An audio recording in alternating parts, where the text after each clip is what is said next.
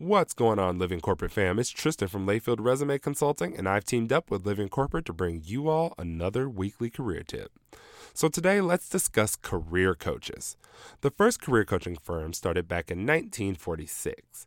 Back then and through the 80s, career coaching was largely reserved for CEOs and executives. And career support for workers lower in the ranks typically took the form of apprenticeships. By the time millennials got into the workforce, all of that was gutted and we were left to figure out our careers on our own. Now fast forward to today, and the times have definitely changed. There are companies now that provide their employees career coaches on day one. Not necessarily so they can figure out their next step, but so they can make the most of their current step. With job searching becoming increasingly difficult, career coaches like myself have risen to the occasion to try and assist job seekers in navigating them. Now that coaching is on the rise, it's imperative that we have a discussion around who should seek out a coach and why you should be selective about the coach you decide to work with. If you think you need a career coach, you more than likely do, but there are a few questions you need to ask yourself. Number one, do I understand that a career coach won't do all the work for me? Number two, am I ready to put in work to obtain the career I want? And number three, do I have a budget to work with a coach? If you answer no to any of those questions, odds are you're not ready for a career coach just yet.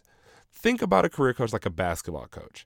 They don't play the game, but they help you practice and give you all the tools you need to win. In order for you to take your game to the next level, you have to be zoned in and you have to be ready to invest in yourself to get there.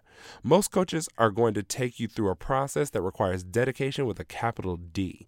If you aren't ready to execute on your goals, then more than likely you aren't ready for a coach just yet. Also, remember that all coaches do not have the same methods, and every coach is not for every person. You should do your research on your coach. Google them. Take advantage of any free consultation or exploration calls. And if you want to go further, don't be afraid to ask for a client reference. Believe me, any good coach is vetting you just as much and should encourage you to assess if you all are a fit.